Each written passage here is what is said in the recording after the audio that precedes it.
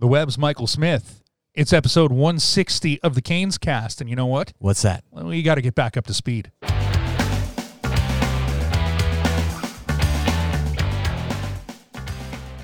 I think I know something that can help us get back up to speed. Oh, what's that? Maybe a Storm Brew Oh, yes. 6 Or 12. or 12 or 24. As long as we're drinking responsibly.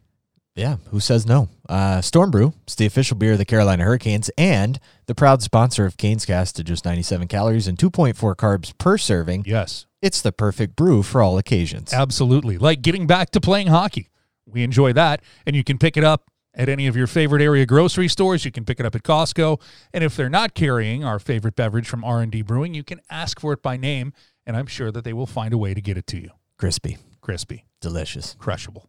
Tasty. All of those things that we've just said. Drink it in. And drink it down. Yeah. Storm Brew. Drink it responsibly. Yes, please do. And we thank them as being the sponsors here of Canes Cast. And as we say, we've got to get back up to speed. Michael, as we know, the pause button was hit again for the Carolina Hurricanes, but this time due to COVID-19, as there were some positive tests for Carolina Hurricanes players, which put this season on hold after just 3 games. Although the Hurricanes 2-1 in those 3 games with a win over Detroit and a win over Nashville. And now as we sit here and it being a Wednesday, getting everybody set on the 27th of January for what will be lying ahead, you know, it's going to be a lot of games in a short amount of time for Carolina. So the league's not going to wait for teams that have this. You're going to have to fill in the gaps where you can, and we know that the Canes have already done that. The schedule's laid out for where they're going to make up the games that they've missed, the 2 against Florida and presumably just 1 against Tampa Bay and the 1 against Nashville. So that's what's on everybody's mind.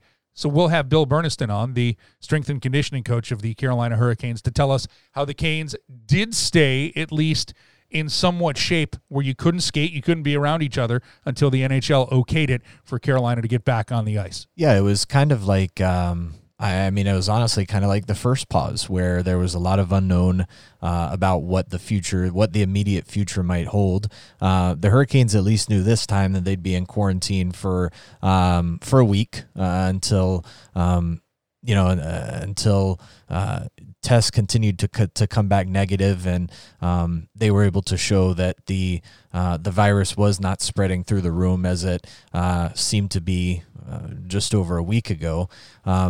So, yeah, I mean, the Hurricanes faced the challenge of trying to stay in game shape 3 games into the season, and that's kind of tough when you're off for so long, having not played but just a handful of games, you know, in the playoffs.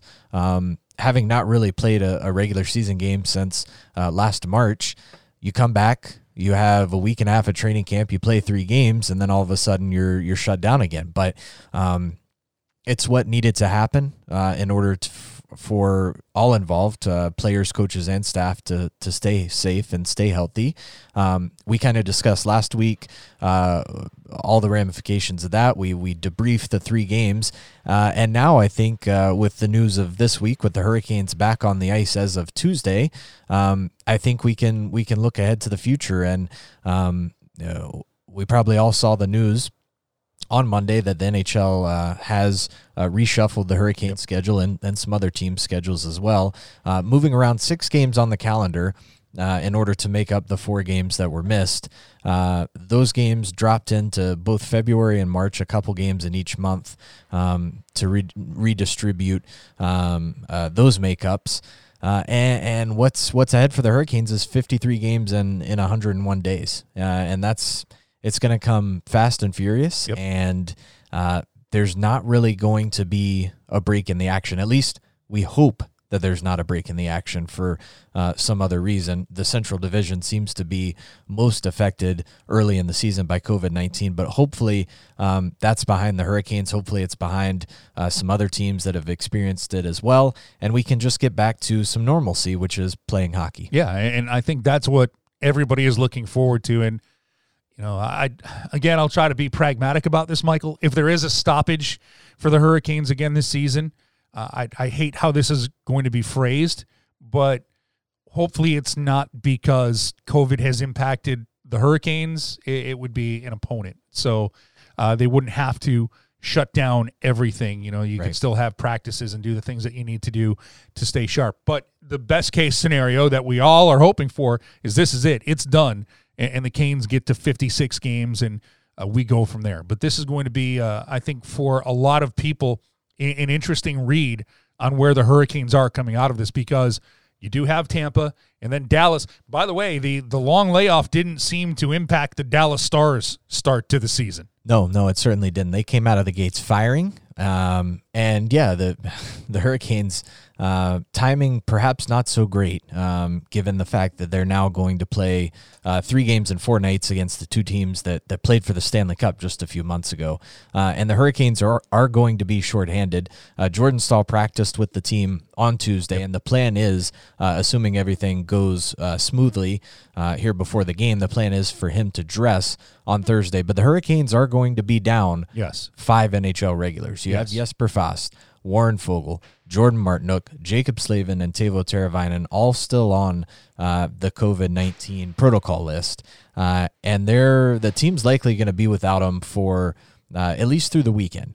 So you're going to be looking to some of the taxi squatters and perhaps even some players from the Chicago Wolves to help fill in the gaps in the interim. But this is a big opportunity for those guys. And let's face it, at some point this season, somebody from the taxi squad was going to get an opportunity to play a couple of games in meaningful minutes. I am actually excited for the opportunity for a few players, one of them being Steven Lorentz, who, think about it, in his first draft year goes undrafted. Then he is a 7th-round pick for the Canes, and he's made himself into an NHL player. So there's going to be some big moments that are here for some of these young guys. And, again, it's a chance for this organization to see how deep they are, some of the things that they have that they can work with.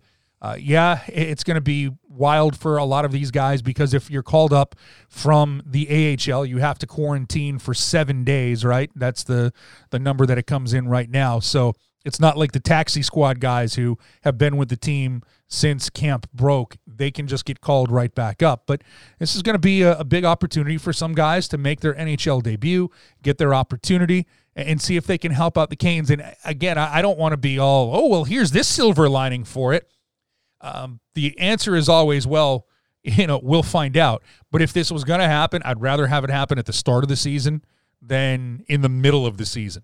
Because in the middle of the season, that can really disrupt things, because you're going to have fewer opportunities to make up these games, or you'll put yourself in a situation. The NHL has said they do not want to have a team play 3 games in 3 days, but I think if this happens in the middle of the season, you're going to start looking at teams at the end have to do that if everybody wants to get in 56. So, it's an opportunity for those guys, and it's also an opportunity for the guys who are on the roster to get themselves in other situations, maybe get more power play time that they never would get previously. And this is one team we know that they pull on the rope in the same direction. So if they do that, we'll see how this goes through Tampa and in the weekend against Dallas, and then a little bit beyond if it has to get to that, but hopefully it doesn't. Yeah, you're going to see some different looks from the Hurricanes here in these upcoming games, because that's just kind of, those are the pieces they have right now. We can mention some lines that we saw in practice on Tuesday. Doesn't necessarily mean they'll be together even on Wednesday in practice, or even in a game on Thursday. But as of the most recent practice that we've seen on Tuesday, the Hurricanes going with Andrei Svechnikov, Sebastian Aho, and Brock McGinn on the top line. And we'll say 1, 2, 3, 4 for lines, but not to pay too much attention to that if you've known anything about Rod Brind'Amour and the way he deploys his lines and doles out minutes. Nino Niederreiter, Vincent Trocheck, and Martin Necas on the second line. Steven Lorentz, Jordan Staal, and Ryan Dzingel on the third line. And that's you mentioned Lorentz and his NHL debut. He was pretty much expected to make his NHL debut in Nashville Tuesday of last week, a week ago, but obviously that didn't happen. So he's had to push it off for a bit. I'm guessing we'll hear from him at some point before Thursday's game, just to gauge his excitement level. But yeah, you mentioned a guy who kind of just embodies what it means to be a Hurricane. Yeah, Rod Brind'Amour said that. Yeah, exactly. He's it. And I think he has I think he's got a bright NHL future ahead of him. I think he can be one of those kind of just glue guy, bottom six contributors that you can rely on night in and night out, both on and off the ice. I'm excited to see what he's going to be able to do with this opportunity, because it is for him, for Jake Bean, who is likely going to draw in on defense with Jacob Slavin out. Those are opportunities. These are opportunities for guys who can perhaps prove themselves at this level and do it against some really good teams. Yeah, you bring up Jake Bean. That's going to be, if we're going to put all the cards on the table, who am I most interested to see how they take advantage of this moment? Jake Bean is the guy who I want to see. Does the steps that he's taken in his career and the steps that he took last year in the AHL, he was the best defenseman in the AHL last year. He won the award. Does that maturity show up here in the National Hockey League? And when I say maturity, the steps taking, the growth as a player, does that take that next step here? And it's going to be you don't mean gray hairs. No, it's not going to be gray hair or anything like that, or well, maybe wisdom. But when Jacob Slavin is cleared to play, we know he goes back in the lineup. But Jake Bean, if he plays well in this sample size, and albeit it might be just a small sample size, but if he plays really well, he could force the issue on, do the Hurricanes keep him around, keep him in the lineup? Does that force somebody else to raise their game? Although I thought the decor was, even though it's 3 games, had been very good in the 3 games that they played. But it's an opportunity, again, for guys like that to make a mark on the coaching staff, make a mark on the organization. And when you say that, make a mark around the league, because, if they play well, and that's only a plus. But, the first 3 games that you're probably going to play, Tampa and Dallas, 1 against Tampa and 2 against Dallas, is that's what the schedule is looking like. There's no time to learn in the kiddie end of the pool. You got to swim right away. You're going up against some of the best of the best. There's no tiptoeing into the water. It's straight into the deep end. Just cannonball it right in. And then moving down the line chart, you have Max McCormick, Morgan Geekie, and as of Tuesday, it was Joakim Ryan, who is a defenseman, playing on that right wing. The team could opt to dress 11 defensemen, since Ryan is a part of that taxi squad. 7 defensemen, 11 forwards. 11 defensemen and 7 forwards would be a very interesting strategy. Well, it just depends. I mean, the Hurricanes do have a deep defensive core. Yes, they do. So it's a bold strategy, God. Let's see how it plays out. So you could opt to you might see that 11-7 look. Yep. You could maybe see a forward like Drew Shore or Sheldon Rimpal draw in on the 4th line. That's going to be a question I think is answered in the next couple of days here, depending on what the Hurricanes want to do there. But yeah, I mean, it's going to be a different look for their lineup for what's going to be a strange and weird home opener here on Thursday. Yep. Obviously it feels vastly different without fans. Well, there are cardboard cutouts in the seats. There are. They're a little stiff though. Well, they're waiting for the action to heat up. Make some noise. I wonder if we'll hear that. I think we might. Oh, no. I've requested it. Okay. I'll be looking for you then. But it is gonna have a different feel to it. As we saw in Detroit, as we saw in Nashville, it does feel to me, and I know it's only 3 games in, but it does feel a little different from the bubble, because you are visiting each of these arenas.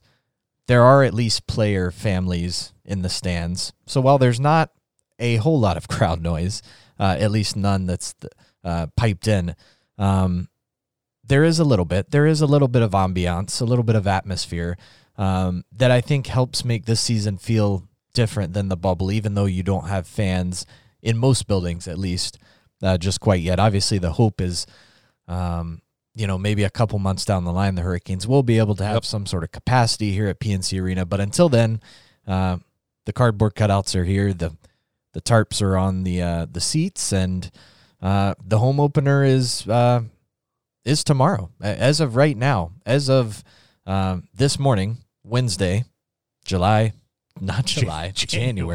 Wow. Wow, the layoff has hit you hard, my friend. I am time traveling. January 27th. The Hurricanes home opener is tomorrow. At long last, finally, it's here. Yes. Can't wait for it. First live game that I get to call on the television side. Yeah, I was going to say, I mean, you so far have not been able to call a game on television in the same building where the game happens. Correct. Yeah, that's got to be not very easy. I don't know. Let's hold off on any judgment until we get to it. So I'm just taking it one game at a time. You might just revert back to the monitor because of old habits. Probably, yeah. At some point, I'm just going to start looking down at the monitor. But, take it one day at a time, win the day, go 1-0. That's the perfect transition into our guest here on Canes Cast. We caught up with Bill Berniston, who had a busy week making sure the Hurricanes were staying on top of their physical fitness as best they could. Let's chat with them now. Here's Bill Berniston. Joining us, he is the strength and conditioning coach of the Carolina Hurricanes, Bill Berniston, one of our favorite guests. Multiple appearances here on Canes Cast. Always great to catch up with him. And, of course, Bill, this year, I think maybe more than any other, is this going to be not just for you, but anybody who's part of a training staff, maybe one of the most challenging years because you're going to have to be ready for things to come out of nowhere the way that we saw with the Carolina Hurricanes, and basically the season gets put on hold for a couple of weeks. How tough is it to know that you got to be on your toes pretty much all season long? Well, first off, appreciate you guys having me on again. It's always great talking to you guys. I miss seeing you here in the locker room and what have you. So, being able to talk to you on the phone is I guess the next best thing. So, appreciate that. So, anyway, Mike, just to answer your question, to be completely honest with you, I think we're prepared for whatever comes our way. We have a plan, and then you have to deviate from it. But a couple of weeks ago, Doug Bennett said to me, "Hey, what's your plan if we have to shut down?" So I already had, in my mind what I wanted to do, and then we just needed to go ahead and execute it. So the plan was already laid down, but it was certainly, I'm thankful for guys like Doug Bennett who are always forward thinkers and look at a whole bunch of different scenarios. And then, of course, Rod had brought it up about a week ago, said, what's going to happen? Actually, maybe a week before it happened, what's your plan in the event that, something goes sideways. So, we had it already thought out, and we already knew exactly what we wanted to do. And like I said, we just needed to go ahead and execute it. Looking back at the week, obviously the team could not be on the ice. It was a quarantine mandated by the league to help curb the spread of the virus through the locker room. So what did you do to help, as best as possible, the guys stay game ready? Yeah, the first thing that we did was very similar to what we did in March. Took an inventory of what equipment guys had and what availability they had to that equipment. Obviously, guys that have, gyms in their apartment complexes and what have you, they couldn't use those. So we just needed to make sure that everybody had what they needed. And what we did was just kind of loaded them up in my truck and drove bikes around to guys who needed them for cardio. We took a whole bunch of dumbbells, made sure that everybody had at least one dumbbell that ranged from, we have a system called power blocks, and basically one block can range from 5 pounds all the way to 50. All the way to 90. So everybody had at least one of those at their disposal. And then really what we did was, based on our testing, we're able to individualize programs for every player. So then we moved to our online platform, and we made sure that we sent them their individualized program with that particular equipment, right? So with their bike and with, a dumbbell, what is it that they needed to work on? So, for instance, some guys have to work on things that we refer to as braking forces. Some guys need to work on propulsive forces. So we actually developed their programs based on their needs and then what equipment they had. So we were able to push that out through our online platform. So that's how it works.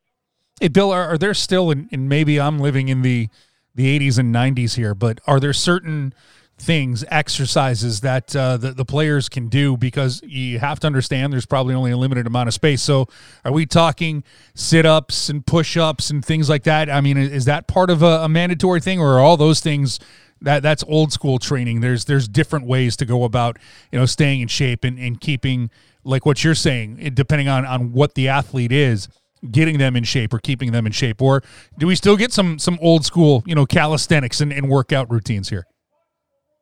No, I think that all of those things have a place, Mike. Push-ups are great.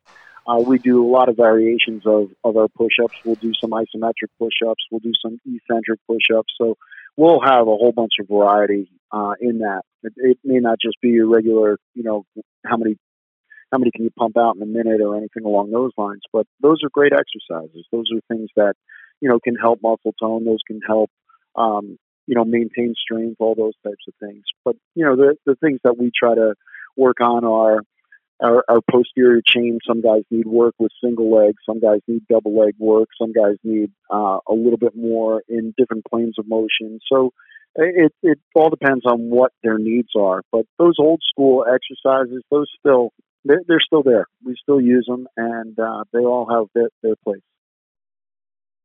This is already, the schedule is already pretty challenging from the standpoint that it is so tightly compacted, and now you're looking at a situation where the team's going to play 53 games in a 101-day stretch. When you look at that workload, how do you try to balance, the stressors of the game with knowing that there are going to be practices and morning skates and off-ice workouts? How do you manage that workload? Well, for us, the whole workload thing, we obviously we monitor that on a daily basis. So we do that through our heart rate monitors and make sure that we're getting a good read as to where our players are, and then we use something, as I think we spoke about on other podcasts, is this acute to chronic workload ratio. So we kind of know where our players are at all times, and we know we want to try to keep them within what we refer to as a sweet spot. So we either need to dial guys back or we need to make sure that we're pushing them forward. In this particular season, I think it's going to be more pulling guys back a little bit, making sure that we use our off days appropriately, make sure that we use different recovery protocols and things of that nature, and just making sure that our guys are always, ready to go. We can overload them a little bit. That's, this time of year, we're not looking to peak right now. We're looking to peak in July. So those are the things that are most important for us. So we can still do some overload, but obviously we need to make sure that there's going to be, appropriate recovery, and we manage all that. So I think it's going to be challenging. I think it's going to be different, but, we have an unbelievable staff here. So, not only from our coaching staff, they want the feedback. They want to listen to the medical staff. They want to listen to the strength and conditioning staff. So those are all really, important aspects of our team. And, no one has a huge ego here. We're all here to help the athletes and making sure that we're able to help them to perform at their absolute best. So, those are the advantages that we have, I think, over other teams. And when you look at, coming back from this week-long pause, what are the specific challenges ahead of this team, just given that, the team did return and play 3 games and then had to shut it down and couldn't be on the ice for about a week. And now the team has to ramp it up in a couple of days before playing 3 and 4. What sort of specific challenges are ahead in that regard? Yeah, well, we're always concerned, with our workload spiking. So when that means that you're just all of a sudden you go from a certain lower workload to a higher workload, but it spikes by more than 10 or 15%. So those are things that are concerns of ours, right? Because there's only so much you can do off ice, and no matter what we try to do off the ice, we can never really simulate what's going to happen on the ice. It's just a very difficult and unique, movement and stress that the body's put on when you're on skates. So we do the best we can. Those are certainly the things that we're worried about, are the spikes in our workload. So that's something that we're going to have to, help pull guys back. We're going to help them recover as much as we can. And obviously, we'll see where we are, at the end of the week here, right? We have a game on Thursday. We're playing Saturday, Sunday, and then we're off to Chicago. So, in the next couple of days, we'll just have to really make sure that our guys are taking recovery seriously, which they are. We have an unbelievable group of guys, and everybody wants to, pull in the same direction. And it's really, like I said, a great situation for us. Bill, I want to circle back to something that Michael asked you, but you've said it before quite famously, and Rod Brindamore said it this year as well because of the schedule, but you have to use rest as a weapon where you cannot, just work every single day. But when you say that term, what is, when you say rest as a weapon, does that mean, you get 10 hours of sleep, 12 hours of sleep, you sit on the couch, or, you're just not having a push it kind of day? When you say rest is a weapon, what's the perfect kind of idea for a rest day for these guys during, especially what they're going to go through this year? Well, it's not all about, we often talk about, Mike, that, we're in the rink for, let's say, you have an hour-long practice, you're here for, let's say 3 hours, right? It's really not about the 3 hours that you spend here. It's about the other 21. What are you doing? How well are you sleeping? How well are you eating? Are you taking care of your nutrition, from many aspects? And then also, are we doing our soft tissue work? So those are the things that really count. It's the other 21 hours that really make a difference in how we're going to perform. Some people may argue and say that that's not necessarily true, but I'm a firm believer of it. I know our medical staff is as well. So we need to just make sure that guys are eating appropriately, and with our help of our nutritionist, she does an unbelievable job. Kristen, is always on call for us. She helps us any way we can. She's there for the guys, so we do have that taken care of pretty well. And then, Mike, everybody's a little bit different from sleep, right? There's some guys that need more than others.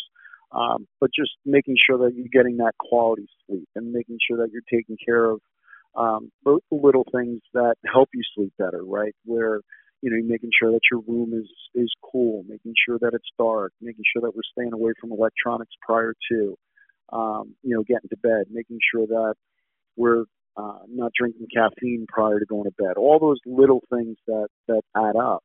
Those are important from a recovery standpoint, because we all know that's when we recover, when we sleep, right? So that's probably the number one factor. And then you have nutrition, and then we have our soft tissue work. So coming in and, having our massage therapist or our athletic trainers working on, the soft tissue aspects are really important.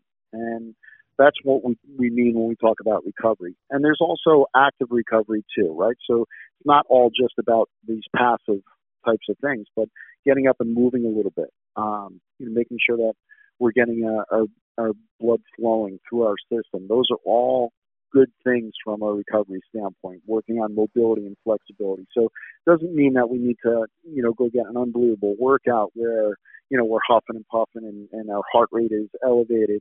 But just getting, some work done can really help. On the other side of it, we know that hockey players are notorious for being tough guys, playing through pain, playing through injury. But this year, is it more important? Because when you use the word soft tissue, I think we're going to hear that term a lot this season. But if a guy has something, even if it's a small thing, how important is it for them to tell Doug Bennett, the head trainer, that, hey, this doesn't feel right, or something feels a little bit off, instead of trying to play through something this year with the way that everything is going to be so compacted from here till we get to the end of the season? Yeah, it's super important. We want to make sure that we're taking care of those little things, before they become big things. If you go ahead and look, I don't know the statistics, Mike, but, last time I looked, there were quite a few soft tissue injuries going on, more so than normal in the NFL, right? Because there was no training camp. There was a limited training camp. There was limited, work in the summertime, OTAs and what have you. So when you look at that, there was just and from what I understand, just a astronomical number of soft tissue injuries, particularly to like Achilles tendon, hamstring, things of that nature. So, we're anticipating that there could be more here as well with us in the NHL. So we want to just make sure that guys communicate with us. We want to make sure that, we do all the right things that are going to, help them recover, as we talked about, and take care of those little bumps and bruises. So I think it's super important that guys communicate that with us. So you played basically like a fitness Santa Claus, delivering bikes to players around Raleigh last week. But what else did you do to stay busy in your time away from the rink? Well, there are a couple things. First off, obviously just making sure that we were staying on top of our guys, seeing if they needed anything.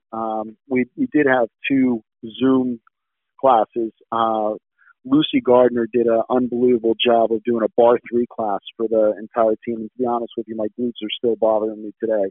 But it was just phenomenal. And just to speak on that a little bit, I think all the little things that we do, kind of help our players. But this sense of family that we have here it's really unique, I think. Maybe I'm wrong, but it's just, Jake reached out to me and said, "Hey, Lucy would love to do this, help us out and get us going. Let me know if there's any interest." So we have players reaching out to us to see how they can help the team. Like that to me, speaks volumes of the culture that we have here. And then we did another class on Sunday. It was more of a mental conditioning class with our sports psychologist, Dr. Hack, where we did some mindfulness activities, and we also talked a little bit about visualization and just something that can help give our players an edge. So those are some of the things that we put together for them as well. But the other things that I have going on, Mike, I'm still working on my doctorate at UNCG. So that semester started, so I had to bang out some academics. And to be honest with you, just stayed pretty low at home, obviously, in quarantine, and just trying to prepare for the upcoming week, that's where we are now. At the same time, Bill, like you said, you were talking about this last week and kind of we're putting a game plan together. Hopefully this doesn't come back to the Carolina Hurricanes, and hopefully we just get to 56 games. But do you now have maybe more of a comprehensive playbook for, okay, if we have a stoppage, if it's not due to the Canes because, it could hit another team and impact what the Hurricanes have to do you feel that maybe that you and Doug Bennett have a better playbook for if this happens, how we're going to attack it, how we're going to approach, sitting out for a couple of days where we don't have maybe the maximum usage that we want? Yeah, for sure. Honestly, Mike, I hope it doesn't happen to anybody, but if it does, I hope, it is another team, because I certainly wouldn't have to go deliver bikes to everybody.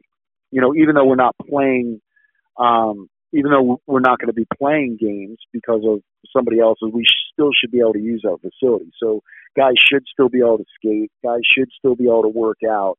So I think that's a different scenario, but you're right. If it does happen to us again, we definitely have a playbook, and we know what worked and what didn't work. And to be completely honest with you, I think it went really well. Guys were engaged. Guys were, reaching out, seeing if we can change programs or if we had any other suggestions, things of that nature. So, we definitely have a playbook and we definitely have a plan. So we're, from that standpoint, I think, we're going to use that to our advantage if, in fact, we have to get into that scenario again. Bill, we always appreciate the time. I will admit I had a fond image of you dressed in a red suit delivering bikes to everybody as Berniston Claus to make sure that everybody got all of their fitness wishes during all of this to stay in shape. And we know this, the team will be, whenever the puck drops, the team, because of the guys who don't get enough credit, the training staff for the Carolina Hurricanes, make sure that this team is pulling the rope in the same direction. We know they'll be ready when play resumes here for the Hurricanes. Yeah, for sure. Well, appreciate you guys having me on, and hopefully we'll talk soon, guys. Thanks, Bill. And hey, before you go, are you coming to us live from the Carolina Hurricanes locker room? I'm actually coming to you live from my office, for sure. And, every time you guys play that, it just goes right through me. I can't tell you how much I dislike that. There are some things that you have to learn in life. Like when you're around a microphone, it might be live. So, and I think our listeners love it. The people who tune into the podcast absolutely love it whenever we reference Bill Bernstein, and we know that you're coming to us live from the Hurricanes locker room. Well, appreciate it, Mike. I'm trying to make you feel better about what has become something that is now a staple of the podcast. Well, I'm all about being staples. Consistency wins. I get that, right? There's a couple of things that we need to make sure that we're doing every day to go 1-0. One, champions are in bed by 9:30, so I'm hoping that you guys are working on that. And the other thing is just doing all the little things that are going to help us go 1-0. And if I can help you, feel a little bit better about that, Mike, I'm good. But and I appreciate you trying to make me feel better about it. That's what it's all about. We're here to pick each other up. That's how we win the day. There's no I in team. I love it. Let's go 1-0. Yep, I got you. You got it. All right. Thanks, Be well, Bill. boys. Thank you. And that was... This is Bill Bernstein coming to you live from the Canes locker room. I don't know why he doesn't enjoy that. It's Such a good drop. That's a great drive. It's one of our best. It's become woven into the fabric of this podcast. And he was indeed, well, Well, he was adjacent to the locker room. He was in his office. His office is adjacent to the locker room, That's which true. technically, if we said where was Bill Bernstein, and if one of us answered, we'd be in the room or in the locker room. That's not incorrect. Lots of good information there from Bill. You can see that they tried a lot of different things to keep the guys engaged.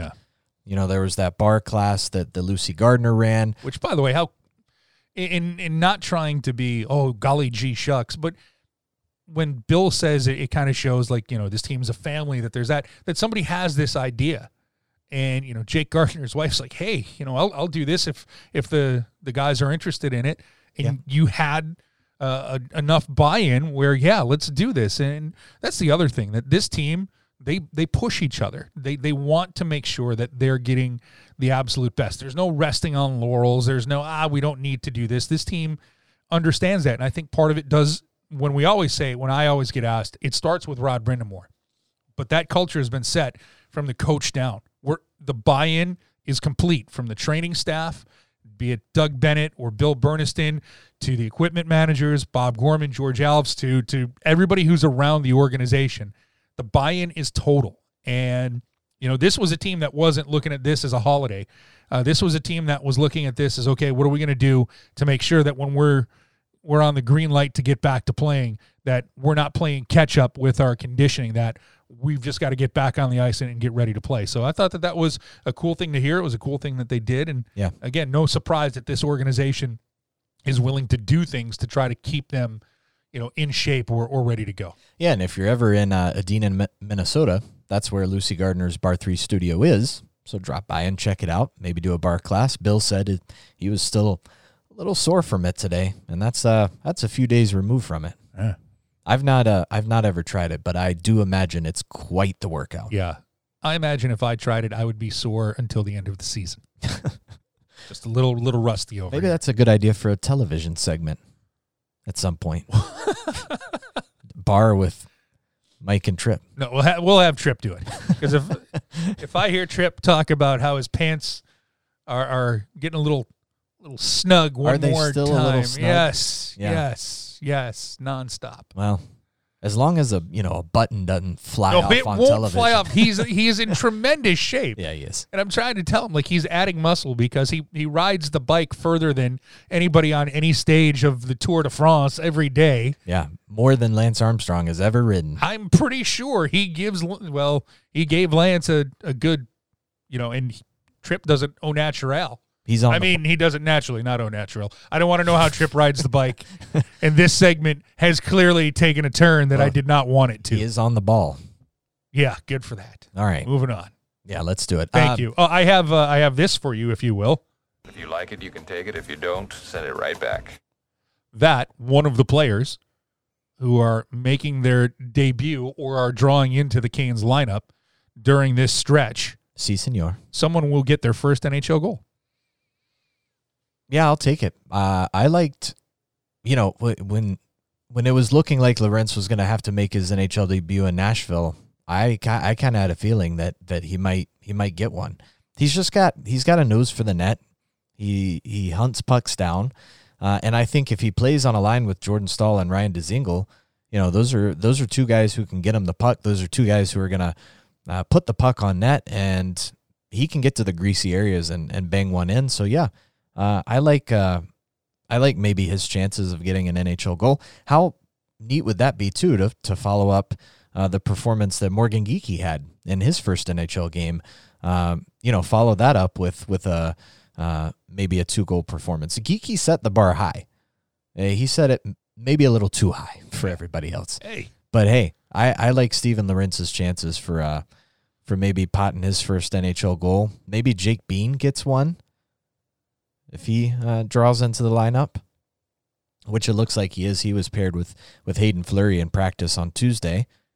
I'll take it because I think the odds, when you look at who the Hurricanes are going to have in the lineup, the odds are aren't bad that one of those players might net their first NHL goal. Yeah.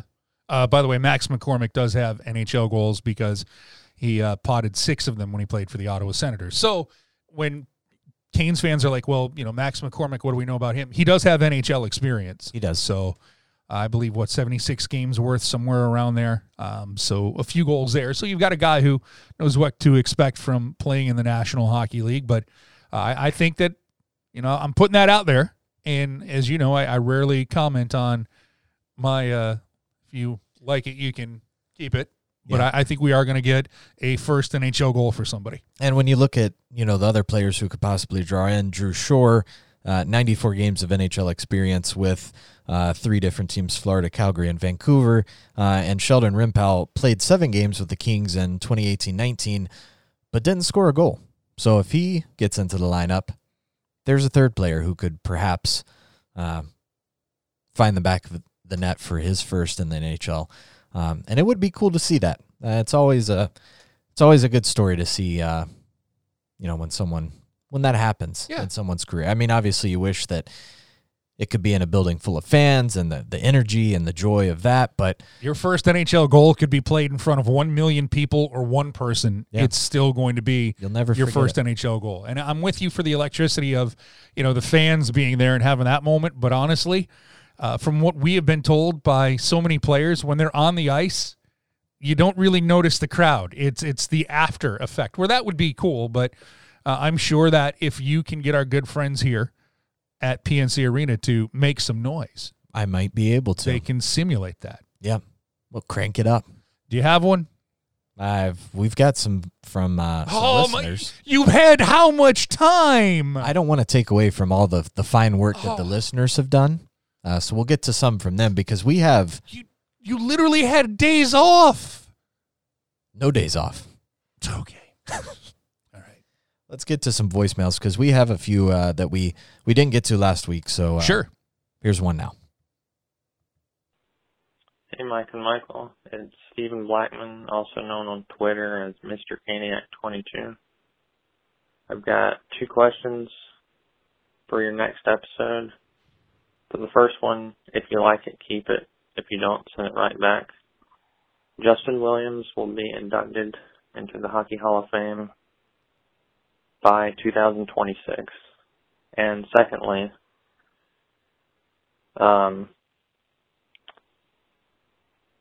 do you believe he will have his number retired by the Hurricanes? Thanks. I love your podcast, and go Canes. Go Canes. All right. Thanks, Thanks. Steven. Yeah, appreciate that. Let me I'll take the first part.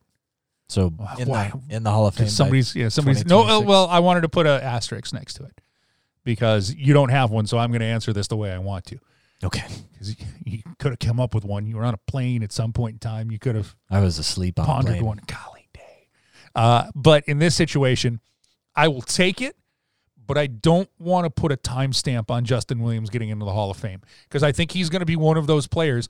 It's ridiculous, but we see it with the head coach of the Carolina Hurricanes. I was just going to say 2026 is 5 years from now. Is Rod Brindamore in the Hockey Hall of Fame by 2026? So the reason why I don't want to timestamp it in 5 years is the waiting period, or is it 3 years now for the Hockey Hall of Fame? I forget. The reason why I don't want to timestamp this is because Justin Williams is one of those players. He's a Hall of Famer in my eyes. But I could see that there is a debate as to Does he get in when he's, right away eligible, or does somebody else have to go in before him? But based on the postseason alone, you have to let him in. And this is one of the things that I use for, is a player a Hall of Famer or not? Is a coach a Hall of Famer or not? Can you write the story of the league without saying their name?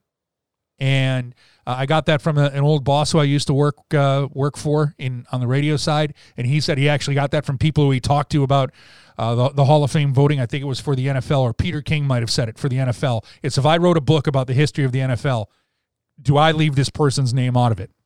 So I don't leave Rod Brindamore's name out of the history of the National Hockey League. That's why he should be a Hall of Famer. And I will not leave Justin Williams' name, because if you talk about the playoffs in Game 7s, his name will be talked about forever. And that's one of those things where you can say, well, isn't that enough? No, that's the stuff that needs to be enshrined in. It's the Hall of Fame. You elevated the play of the league and those around you. So he gets in. I just don't know if I'm going to say 2026. Yeah. Yeah, I'd probably, with that timestamp, I'd probably send it back. And for the number retirement, I don't know about that either. Which number do you retire? Well, that's just it. That's the if there had been that's the tough thing here with Carolina. There are a lot of players who people talk about retiring the number, and I kind of would like to see the Hurricanes go down to have their own Hall of Fame. Yeah, like a Ring of Honor. Yeah, with what the Flyers have it, and in football we know that football teams everywhere have it. You can have one of those things, and for the Hurricanes, Michael just asked a really good question. Which would you retire, the 11 or the 14? Yeah. He had his fingerprints are all over this franchise for his both stints here. It merits consideration, but he's one of those things where just create a Hurricanes Hall of Fame, and he's on the first ballot for that. Yeah. He is going to stick around the game and stick around the team, I think. Oh, yeah. So it's... Yeah, he's not going anywhere, and his contributions, whether they're formally recognized with a number in the rafters or not, are exceptionally noted with this franchise, and as you said, with the league as a whole. Yeah, so. And again, the thing for Justin Williams is his stints everywhere in the league. He played a long time in this league, but it was it wasn't 10 years in Philly and then dividing up, the rest of his career amongst other stops. Everywhere he stops, Los Angeles. This is a great question for Los Angeles. He won the Conn Smythe for the Kings and helped them win Stanley Cups. Like, is that a number that, are they thinking about retiring his number there? Clearly, there are other guys who are on that team that people will look at, like Jonathan Quick and Drew Doughty and Anze Kopitar, players like that. But Justin Williams had as much to do with them winning cups as those players did. Yeah. And yes, what he's done in this organization is amazing. It's a good question. We'll see. But, Michael, which would you retire, the 11 or the 14? I mean, you could make an argument for both. He won the cup here wearing 11, but he was a captain when he was 14. So I'd retire the 14. I would probably, when you look at his impact on this franchise as a whole, I would say his impact wearing number 14 was probably larger. Yep. He undoubtedly played... As great as that run was through the playoffs in 2006. Right, yeah, and he undoubtedly played a role on that team, but I think, perhaps there were other players who... Yeah, I don't want to take away from the impact he had, but when you look at the impact he, as a person and as a player, had wearing number 14 here, I think that's going to be felt for years to come. 14 would be the number that I would, if that goes on. Hey, Mike and Michael. It's Mike over here in Rocky Mount, the unofficial tri-host of the Canescast, coming to you live from Nash County. Question for you. Watching the game from last night against Detroit, was that the first time the Hurricanes have ever started a season out with a shutout? It's kind of interesting to know. All right, y'all have a good one. Talk to you soon.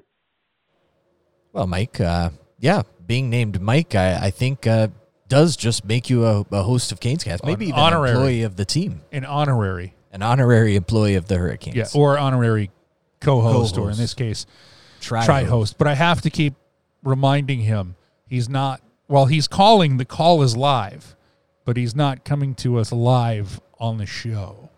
Well, that's It's true. recorded, which Yeah. is fine. But it's we like- can say plausibly live, which I'm fine with that. It's like Bill Berniston. He's coming to us live from the Hurricanes locker room all the time. This is Bill Berniston coming to you live from the Canes locker room. Exactly. So Mike's coming to us live from Nash County, Rocky Mount. Good spot. Mike, yes, that was the first time in Hurricanes team history that the team has had a shutout on opening night. Sean Burke did it for the Whalers. So not the first time in franchise history, but the first time in Hurricanes team history, if that makes sense. Yes, it does make sense. Because Okay. he asked for the Hurricanes. We said it's never happened for the Hurricanes, but it has happened for the Hurricanes organization vis-a-vis the Whalers. That's correct. You're welcome. Michael, Matthew Redmond again. Thanks for taking my voicemail last week. Like it, keep it, take it, send it back. Nino Niederreiter, in every press conference, his favorite line is at the end of the day. If you like it, keep it. If you don't, send it back. He will say that 300 times in every interview, in total interviews this year. Thanks, guys. Have a good one. So he's going to say it 300 times in interviews this year? Because that's not a like it. It's not a like it, keep it. There was a lot going on there Matthew had for us. That the like it, keep it is that his favorite phrase? That is. Like he will say that. Yeah, I will take that as yes. I will take it as yes. He will say it probably 300 times this year. He'll say it a lot. Who's going to keep tally? It doesn't matter, even if he doesn't. He is such a happy person He is to yeah. be around. So he could say whatever he wants to for his phrase. And remember, folks, this is one thing. Can I throw this one out? A little sidebar? Sidebar? Can I be real? Oh, okay. Be real. Can I be real? Be real. So, as you know, Michael, you talk to players and you get their words in print. So Yes. often when there is a catchphrase or a crutch phrase, you can omit it Yeah, if you want to. I edit those out. You don't have to put them in there. But when I was doing the live TV interviews, and people would always ask, well, you need to ask a question like this or ask a question like that. I have to remind folks, English is not the first language of a good portion of the Carolina Hurricanes.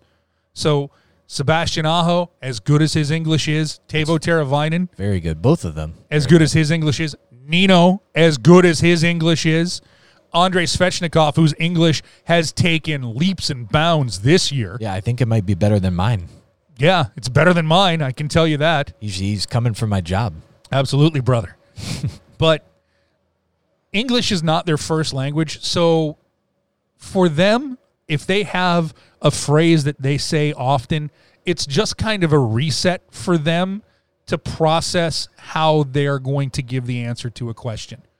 So as much as I would love to do the 60 Minutes Mike Wallace interview, you also have to understand you've got him for about 70 seconds, 90 seconds max, and you have to ask them questions that you can get a clear answer from where they're not trying to search for the words in English to get there. Yeah, and they're probably breathing heavy because they just got off the ice. Probably. too. And also for the English-speaking guys, me included, you want to ask the right questions, but just remember that English for a lot of these players is not their first language. So if there is a word or something that they say a lot, they're trying to come up with the answer that is acceptable to give, as they're honking the horn on the Zamboni for us. I think that's that means it's time for another voicemail. So was that an okay sidebar? I just wanted to get that out there. Yeah, I think that works. Okay, At the end of the day. thank you. And at the end of the day, we just have to get another call. Hey, this is Daniel. Love the show. Only thing that would be better is if it was every day. I have two questions. One, do you think there's a future for Justin Williams in coaching? Hopefully so with the Hurricanes.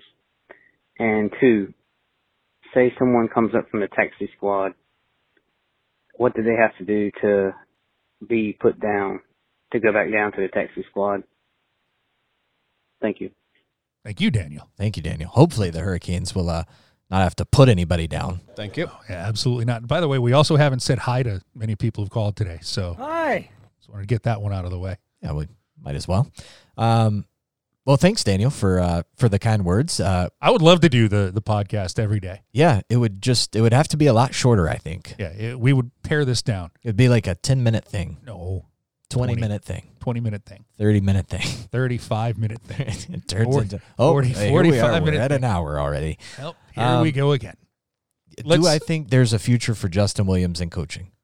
Yes. There's a future for Justin Williams in whatever he wants to do. Yeah, there's a future for him in hockey. 100%. Whatever he wants to do. Yeah. If he wants to be a coach, he'll be a coach. If he wants to be a part of the front office, yeah, whatever he wants. There's no limit to what he is capable of. If he wants to be a strength and conditioning coach, sure. Sorry, Bill. Yeah.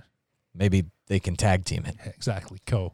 And then Taxi Squad, it kind of depends. If a player needs waivers, if he requires waivers to be assigned to the AHL, then he has to clear waivers in order to be assigned to the Taxi Squad. The way around that I think a lot of teams might use is doing emergency recalls. Yep. So that allows the player to come up and play a set number of games without then having to clear waivers to go back down to the Taxi Squad. For someone like Morgan Geekie, he doesn't have to clear waivers, so the Hurricanes are kind of able to just move him from the Taxi Squad to the roster and back without with only just a couple of paperwork. Yeah. So they could yo-yo him back and forth between Taxi Squad and NHL roster if that's the case. Yeah. Good answers, Michael. Good question from our friend Daniel, who enjoys the show. Thank you, Daniel. Thank you, Daniel. Thank you. John Hatcher, just wondering why they're taking the clock off the TV screen at the end of each period. It's about when we need to see it the most. Thank you. Well, it's an astute observation. Oh, thank you. I agree 100%. So when I was so obviously since I'm traveling with the team, I'm in these arenas. I'm not seeing the broadcast. I went back to watch the first game during our off day in Detroit on Friday, and I noticed that, and so did I. Correct. And for someone like you who has to rely on the monitor to call the game, I was like, "Uh-oh, this isn't going to be good." If there was a camera it just on me, froze. If there was a camera on me, when I look at, I'm like, the clock's not moving and the puck's going. I'm like, okay. And nobody's on the ice is like, hey, start the clock, it's not like they forgot. Yeah. It just, some wires got crossed and. It happened in Detroit. So I don't know if it's something to do with how the scoreboard ties into, because the things that you see up in the corner, with the score, it's called a score bug. Yes. And there's programs, software, where the bug is tied into the clock in the arena. Well, if there's a problem with that, and it happened all 6 periods in Detroit, where for whatever reason, clock was fine, and it would get to the last minute of play, and it would stop working. It just panicked. So to answer your question, yes, why did it stop? I would love the answer to that question. We're still searching for answers, John. So didn't get anything other than a technical error from Little Caesars Arena. Yep. That hopefully will be fixed the next time the Hurricanes go back to Detroit. Pizza. Hey guys, my name is Martha and I'm calling from Dallas, Texas, and I was wondering which non-Canes player from this season have you had the hardest time learning to pronounce their name? Thanks guys, have a great week. Well, thanks Martha. I think this question is for you. Well, could be for you as well. Maybe. You can jump in on a Zoom call and talk to these folks. That's true. One that's always been tough. It's not just this year, but he plays for Detroit. Valtteri Filppula. Yeah, it's kind of a. For years, I could never get that right. So you break that down, but now luckily, that's good. Philip Hronek. I knew it was Hronek, but I wrote my phonetic spelling, and my H looked like a N, so it was Hronek on one. I'm going to throw my friend Trip Tracy under the bus for this one because he said I could. So it's Philip Forsberg for the Nashville Predators. And we were coming back, and he goes, well, Philippe is, and I went, did you just say Philippe? And you kind of do a thing as a broadcast tandem. You want to say the name the same way as your partner does. So for the second period, I'm like, well, Philippe Forsberg, right? Because that's that. End of the period, I get it, from a Preds fan, it's Philip. And I'm like, I knew it was Philip, but I went against my better nature.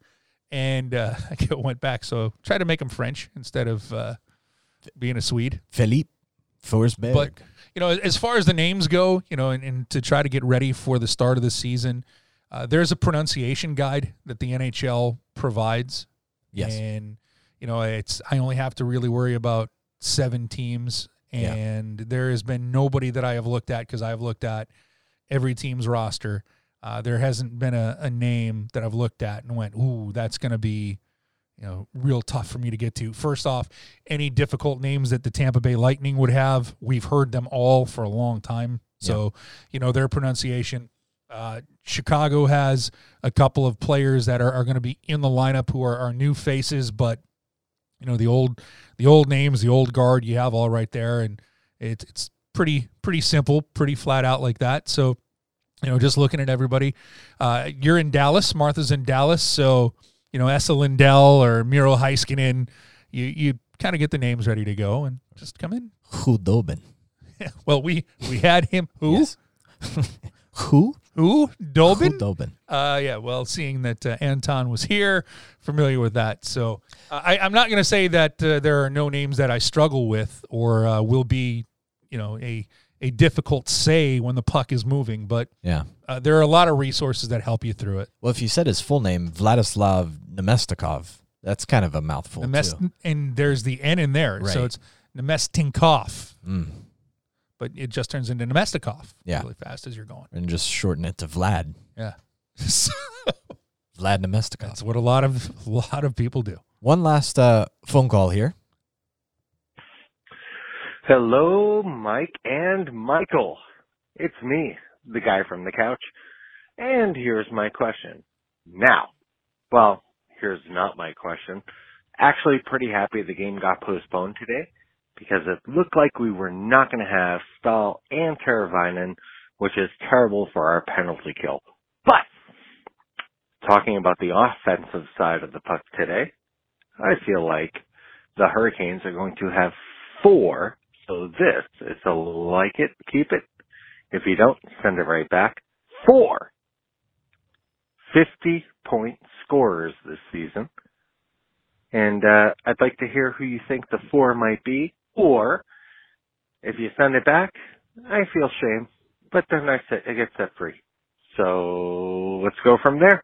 Love, the guy on the couch. Oh, good to hear. There, yeah. Good to hear from the guy on the couch again. A question, not question. A question, I'm still processing all of it. One of these. If you like it, you can take it. If you don't, send it right back. 4 50-point scores. 4 50-point scores. I don't want him to feel shame, but I'm going to send it back. Okay.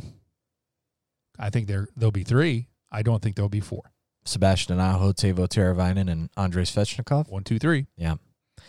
Yeah, that's probably, I mean, even though Teravainen is going to miss a couple of games here, 3 games. You're talking a point per game player from 3 guys. I don't know how many teams in the league have that. Yeah, I mean, yeah, it's going to be, having it from 4 would be tough. It would be tough. It's because, assuming that 56 games are going to get played, and that 4 players are going to ideally play 56 games. Yeah, I mean, that's pretty good production for the whole season. Obviously, the Hurricanes would love it and would gladly take it if that happened. But I think 3 is probably more likely. And I don't mean to shame you, guy on the couch. No shame right there. All right, it's just to put this in perspective. Last year, there were, just trying to go with how many games played. This will be a little bit different because of, the averages that you have. But just trying to put this in that kind of perspective, how many teams had players who were over, a point per game? There weren't a ton. Just to put it said, I mean, yeah, you had Draisaitl and McDavid in Edmonton, And then you had David Pastrnak with 90 and 95 in Boston. But these are, this is just a tough thing to do when you're talking about multiple players doing that. Like, I'm just scrolling down right now. Edmonton had the players at 1 and 2 in the league at 110 and 97. So you figure, there's got to be a third guy in there, right? Who's a point per game player for Edmonton. Their next highest scorer was Ryan Nugent-Hopkins, and he had 61 points in 65 games. Yeah. I mean, 3, and even in itself, 3 would be nice. Oh, gosh, yes. 4, I think, is going to be pushing it a little bit. And, maybe it's easier to do it in a 56-game season versus an 82-game season, to maintain that pace for 3.5 months versus 5-ish. So the line in Boston that has a nickname that I do not enjoy and will not say. Yeah, let's not. But it's Bergeron, Pastrnak, and Brad Marchand. A good line. A very good line. A great line. Maybe not perfect, but a great good, line. Yeah. Bergeron had 56 points in 61 games. Now, the other two players, Pastrnak had 95 and 70, and Marchand had 87 in 70. Marchand, it's Marchand again. It was Marchand, and now it's Marchand. It's whatever. But, that's not even that line. Everybody had a point per game. So it's just a tough thing to do. So we'll send it back. Yep. But thanks for sending that in, Guy on the Couch. And hey, you too can send one in at any time. If you have Call a question, one in, if you will, yes. If you have a question, a comment, a shout out, whatever. 919-500-7819. That's 919-500-7819. 919-500-7819. Or you can tweet at us using the hashtag CanesCast. CanesCast, not Canes Cats, because that's completely different. That's a different thing. It's usually a calendar for the SPCA. But we're accepting your calls, your voicemails. Thanks for sending those in. Sorry it took us a little longer to get to most of them, as you could probably tell. But thanks for bearing with us. And I hope everyone enjoys this new podcast release day of Wednesdays. I know it's only been a couple of weeks. I kind of like it. I enjoy it. Yeah, I've been enjoying it. It's a nice midweek snack. Oh, I thought you were going to add to it. That's it. Please go on. Period. When in Rome. Exclamation mark. This one from we have one. Oh, Twitter. yeah. Okay. It's even another one of these. We'll give Will Ferrell more credit. If you like it, you can take it. If you don't, send it right back. Because it just came in yesterday. I was looking for it and didn't see it until yesterday. All right. Although I think it was asked before. I think we might have answered it. Someone in the NHL will score a lacrosse goal this season. Yes. Sure. Yeah, I'll probably. take it. Yeah. That once that wall gets broken you'll start to see more and more of it. Yeah. I think Svechnikov might at some point this season. Although the only tough part about it is teams are going to look for it. Yeah, when you see a guy go behind and flip his wrists over to try to pick up the puck, defensemen are going to know what's coming out. They know it's coming now. They've seen, I can guarantee you, they've seen the highlights several times. Yeah. And if they play a certain video hockey game, I don't know if you mend fences with EA yet or not. It comes and goes. Okay. But NHL 21, it's in the game. It is in the game. It's literally in the game. So there you have it. That's all I've got. You got anything else? Thank you. Nope. Perfect. No, I think we tied this one up nicely. Put a little bow on it. Put a bow on it and send it out to the world, and hopefully you all enjoy it. And hopefully you all enjoy it alongside maybe a Storm Brew. As well you should. Which is just 97 calories, 2.4 carbs per serving, the official beer of the Carolina Hurricanes, and the proud sponsor of CanesCast. And it's brewed by R&D Brewing. They have several delicious beverages that you can enjoy any time of year. And remember, go out to your favorite grocery store or at Costco, pick yourself up a 12-pack, a 6-pack, a case of whatever your favorite R&D beverage is.